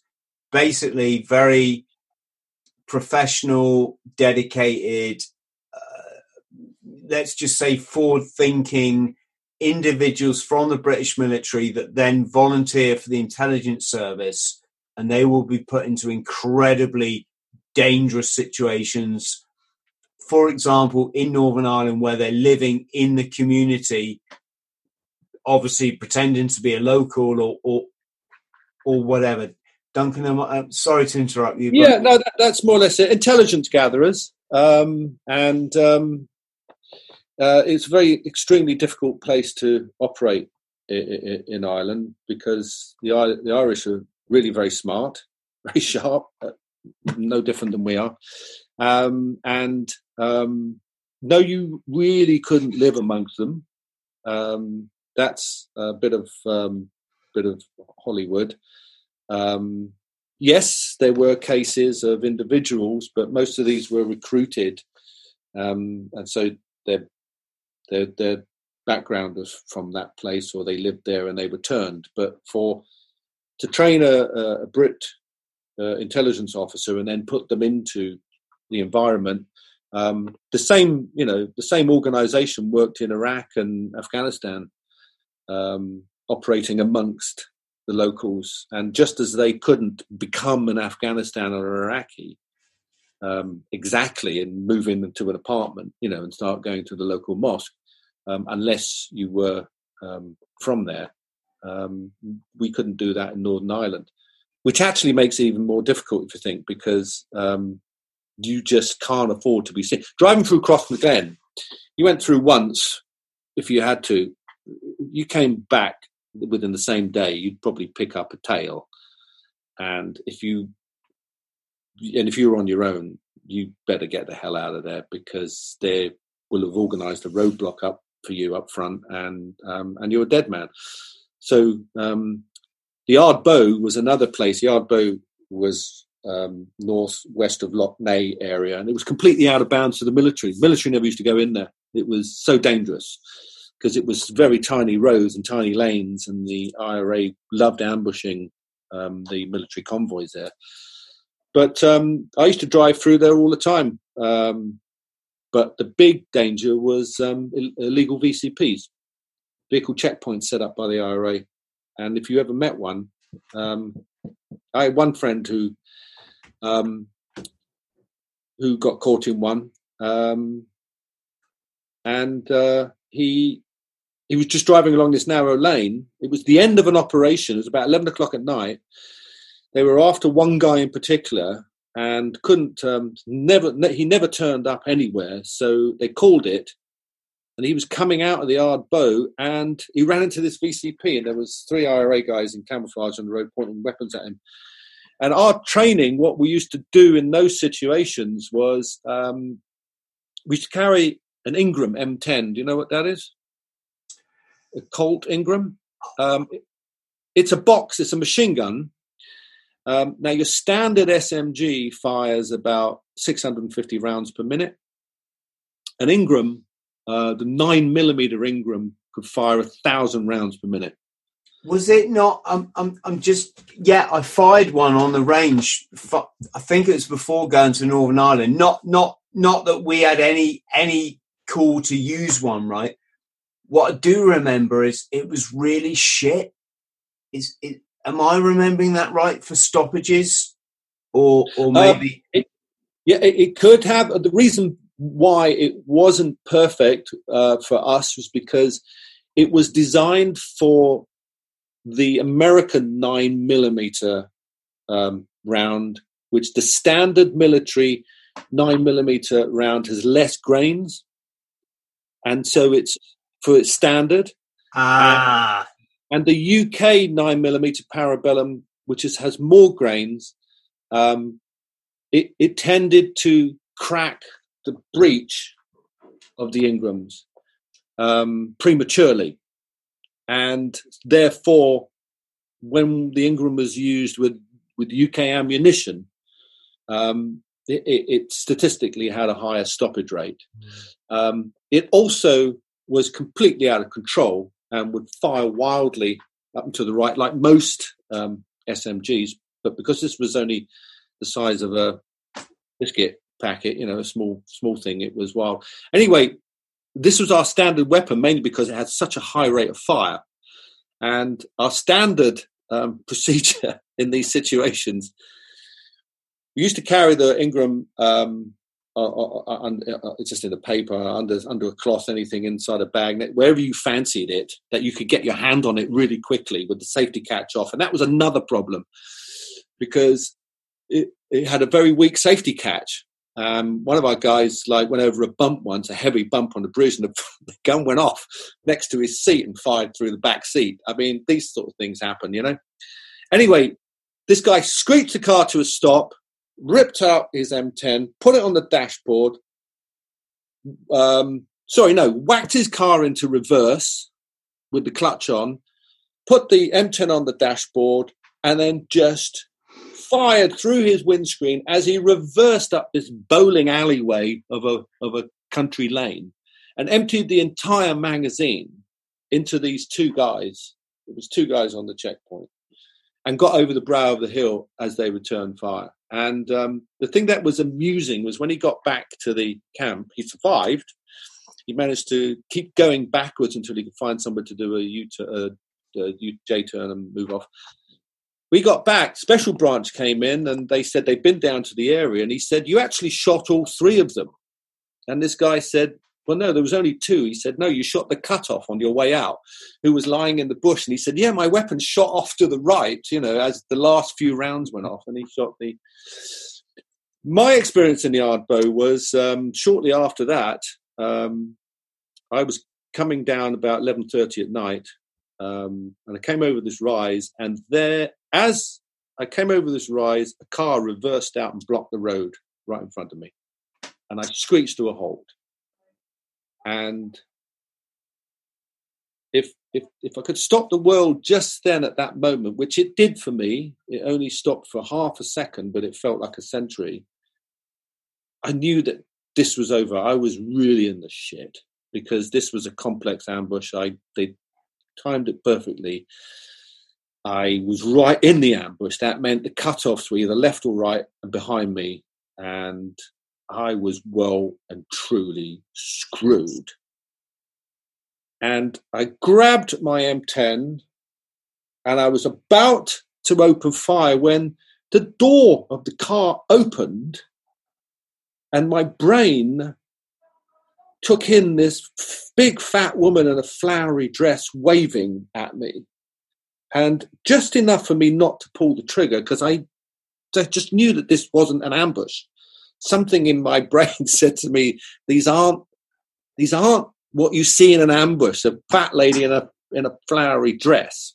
What it was, she lost control of the car coming out of her house and it had backed down the drive as I was coming and blocked the road. And she was apologizing to me.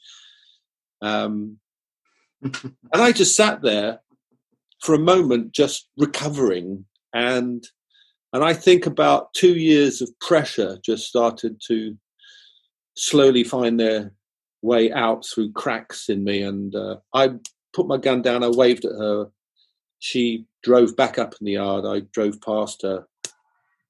And I was a slightly different person when I got back that night and got back to the grot. And that's when I realized that, yeah, there are pressures out there that you don't see. And it sometimes takes something like that, which isn't a big war story. My gosh. Upon leaving the forces then, Duncan, I'm really conscious that we haven't even scratched the surface. We haven't talked about your work, which I know has taken you all around the world. Your writing, which is certainly to me, just a whole nother subject again, a fascinating subject. But let's maybe take that in a second podcast. Yeah. Should we just finish by saying how did your military service affect you? I mean, we're in a climate now of veteran suicide. I guess we're talking PTSD. There's a big unknown there in as far as like what causes PTSD. For example, people like myself, if I've never been diagnosed with PTSD, I've never even really sort of claimed to have it. But what I would say is if I did, I fucking had it from childhood. Like I had a tough childhood. That traumatized me, right? And so I just think it's a really, the more we can talk about this subject and open up any areas of information to people, because I guess people have this idea of PTSD, like you go into a conflict in a war zone, your mates get hit and you go through and that gives you PTSD. And I'm kind of figuring it's way more complex than that. I couldn't agree with you more. I think you put it in a nutshell. There really is. I see it a bit like PTSD. I would make it similar to the way that we look at this COVID-19 at the moment. There are people who think they've had it but don't know, and then there are people who are dead from it. And those are the two extremes. And I think you can get every degree of post-traumatic stress syndrome from a mere touch, which you're not even sure you've had it, to escaping it completely, to going over the top. I didn't know anything about it when I was in the mob. We never really talked about it that much, even though, strangely enough, the UK military was actually one of the most advanced, as I understand it, one of the most advanced militaries in the world for managing PTSD. And I think that came from the First World War. where we quite happily executed anyone with shell shock, after accusing them of cowardice when we didn't understand that they were actually going through trauma. But in my day, we didn't really get it. 14 Int had actually quite a high rate of people who needed hospitalization for mental problems. One of my mate, well, he wasn't my mate, he was my second in command, and he seemed completely normal, everything, and he did get a little sort of like stressed and tense, and then he left us and joined the Hong Kong police, and next report was he was in a mental institution. He cracked up completely, and they said it was all down to his experiences in Ireland. Loads of cases where a really good friend of mine who joined SBS Selection with me, lovely bloke, big, powerful monster of a Scotsman, and he, after my failed ambush on Francis Hughes, a few months before with my SAS partner, we were sent to the wrong house by a special branch. We sat waiting for him for 3 nights, and he'd been home one night of those 3, half a mile away. And he'd come in the back door where I'd been sitting, 19 years old, shitting myself. Francis Hughes was the same age as me. It's in the book, folks. Francis Hughes was the same age as me, actually. In fact, I think I was a couple of weeks older than him. A few months later, going back to your boundary thing, there was a 14 Int OP, and the UDR, it was out of bounds. And what we used to do in those days, if you put in an observation position, even for 14 Int, we would need a QRF, which is a quick reaction force, to come and help us if something went wrong. And we would utilize nearby forces because they were the nearest and quickest. 14 Int didn't have a QRF. There's only 20 of us for the whole of southern Northern Ireland. I didn't slip and say Southern Ireland then. So we utilised local forces, and UDR we'd sometimes use, which was the Ulster Defence Regiment, made up of locals, and we would give them an envelope. Our liaison officer would give their boss an envelope, and it was sealed only to be opened in the event of a contact. And so if our guys had a problem, got a message, contact, the ops desk would immediately get a message to the QRF and give them, and they were allowed then to open the envelope and find out where we were. And then they would rush to try and save us. Wow. On this particular occasion, the UDF commander was obviously bored that night, and the quick reaction force were in their grot, sitting around, having cups of tea, whatever. And there was the envelope. And they said, shall we see where they are? And so they opened it and found out where the OP was. What's worse is they also told other patrols going out where the 14 Int lads were. And so this one particular UDR patrol went out looking for them. It was an out-of-bounds area where they not only steamed over opened the envelope to find out where they are, they actually went to look for them. How crazy is that? I mean, there's some really stupid people out there. And the 14 Int lads, 2 of them, had to... they realised they were almost shot the UDR first time because they thought it was an IRA patrol. Realised it was UDR, and then put in a message saying, these idiots are here. Can you tell them to get out of the out-of-bounds area? The next patrol to come along to the OP wasn't UDR, it was Francis Hughes. Francis Hughes, the 14 Int lads thought it was the UDR. And so instead of opening up, as they should have done, and whacking Francis Hughes, they said halt.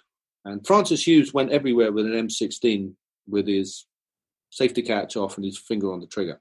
He just emptied a magazine at them. Killed one of the 14 lads and shot the other one. The lads managed to shoot back and they caught Francis in the leg. And he went down. And the rest of his patrol ran away and left him. The first people on the scene was my good friend, my Scottish friend, who I joined the SBS with. And he was absolutely livid. But he had been slowly, I talked to him afterwards, he'd been slowly coming down with PTSD. The pressures of the job had been slowly getting to him. He hadn't recognized it. He's a very big, strong, powerful, sort of mentally, physically guy, you know. So no one ever really, we weren't looking for it in those days. We didn't look for it in each other. No one spotted it in him. He turned up and he saw one of the guys dead and the other one wounded. And he went for a walk. It was still about 2:00 in the morning. He went for a walk and he found Hughes in the bushes. And he picked him up and he got out his revolver and he wanted to shoot him, but a British Army patrol was now arriving because this Mayday had gone out to the military and was arriving at the scene. And Jock knew that he couldn't get away with executing out of anger Hughes. And so he took Hughes for a quick, brisk walk around the fields to try and get him to bleed to death. And, I mean, we're just talking about a personal story. This was not sanctioned at all. This is not the way that we operate. This is not how we operate. This is wrong. Yeah. I mean, everyone knows it's wrong. It's just what the pressures of the business, which is what you asked me. Mm. And this was not what Jock was like. He wasn't that kind of person. He was really, really. Hey, we all did stuff that we shouldn't have done. Yeah, and anyway, he stopped and he realised the errors of his way. So he didn't do anything. He just lost control for a moment to himself, but he was still bubbling and still no one noticed it. And he went back to his camp with the lads, and it was on an airfield near a place called Ballykelly. And it's all porter cabins, you know, prefab the camp was. And Jock, all the lads went into the ops room and to their grots or to the bar. Jock went in to make himself a cup of tea. And he had a rifle with him, his M16, and he sat in the galley with his tea and then started firing his M16 in every direction. And of course, everyone else in the camp, rounds are going through the porter cabins, you know, or bouncing off and this, and everyone hit the deck and said, "What the hell, are we under attack?" And finally, someone realised, said, "No, it's Jock. He's having a moment in the galley," and he carried on shooting for about 4 or 5 minutes, just letting off rounds, firing frying pans, anything in the kitchen, just until he had expended his magazine. And then one of the guys who'd got to the door just opened it and said, "Jock, is it safe to come in now?" And Jock just said really calmly, he said, "Yep, I'm done now. Yep, come on, I'm done." And they come in and they have basically took him away to the white coats, if you like, you know.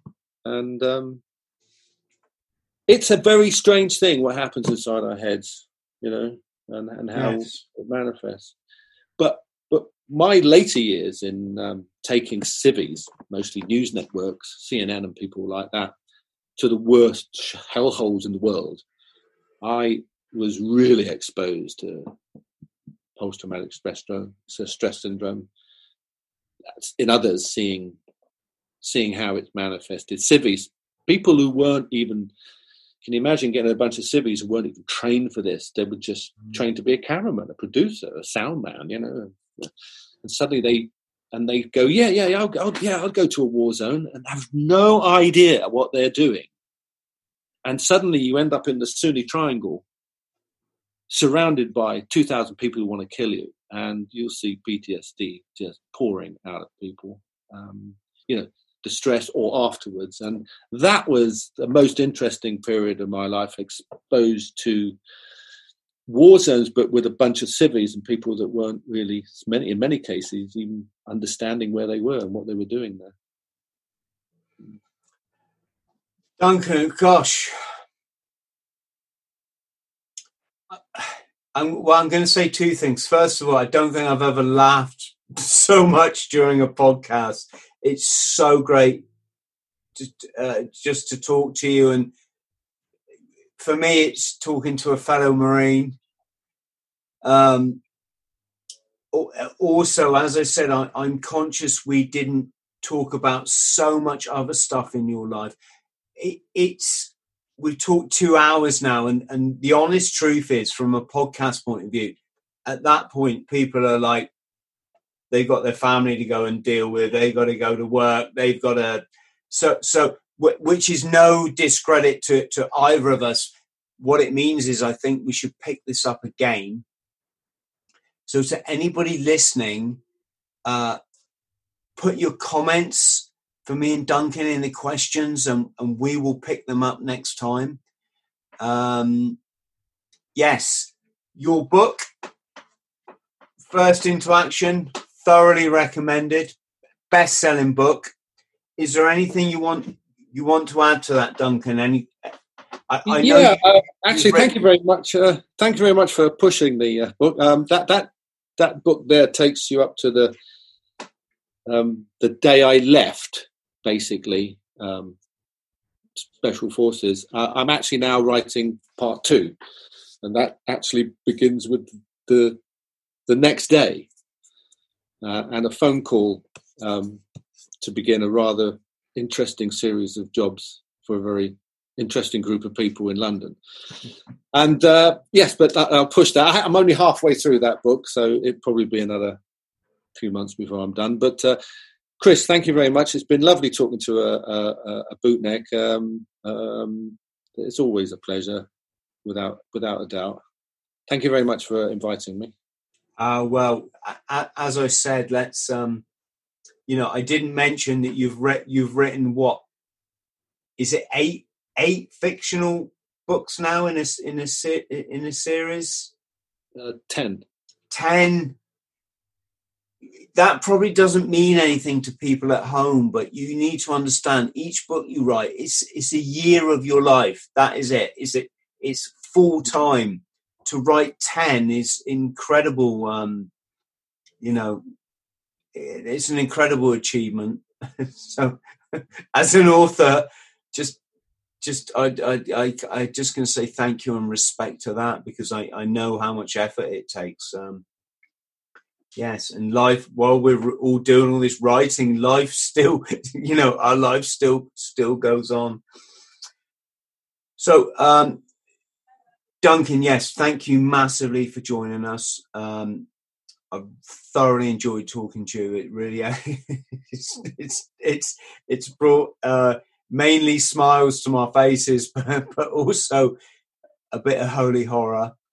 Will you come back and chat with us again? I'd absolutely love to, yes. Thank you very much for the invite. Good. And now you can go for a swim in that sea behind you. Yes, I'm just going to pop off into there now. And I'll see you landlubbers another time, hopefully. Yes. Duncan, just stay on the line. I'll say goodbye to our listeners and watchers, and let me just do that. So, friends, thank you ever so much for watching another edition of the Bought the T-Shirt podcast. Massive thank you to our guest, Duncan Faulkner, for, I don't need to say it. Wow. Please like and subscribe, and we'll see you next time. Thank you. Friends, thank you for listening to the Bought the T-Shirt podcast. Please like, subscribe, and share. And don't forget to follow me on social media. Username Chris Thrall. Instagram Chris.Thrall. Thank you.